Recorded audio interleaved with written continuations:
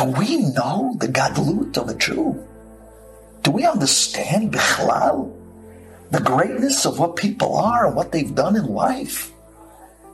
There could be a guy out there that to you in your eyes is from the shafel of the shvelim, and in Hashem's eyes, He loves this person. He's a Baal Chesed. He's a Baal Tzedakah.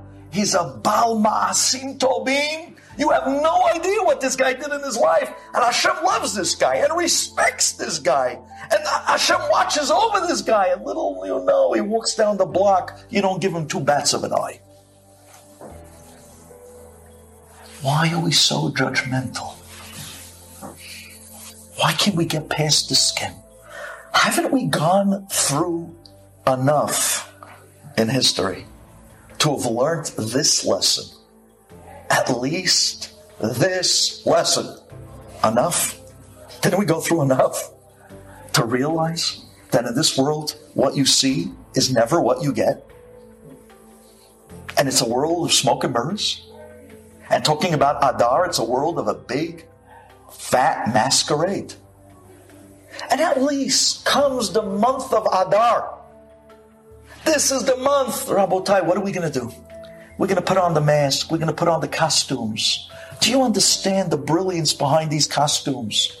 This is the calling of Purim. This is the V'nahafochu. It tells us, stop looking on the outside. It's only a costume. Look at the person behind the mask. Don't you want to find out who's really behind that mask? Says Borei Olam, I've been throwing at you Purim for 2,000 years. I've been getting people dressed up for 2,000 years just so that you can learn that what's on the outside has nothing to do with what's on the inside. Don't you get the message? And if you didn't get the message once a year, then look what I did now. I brought you COVID-19. I gave you a year's worth of masks. Come up with the message. Get the message.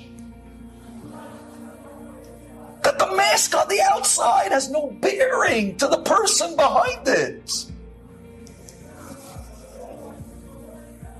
If this isn't the Adar message, then what's the message? V'nahafochu.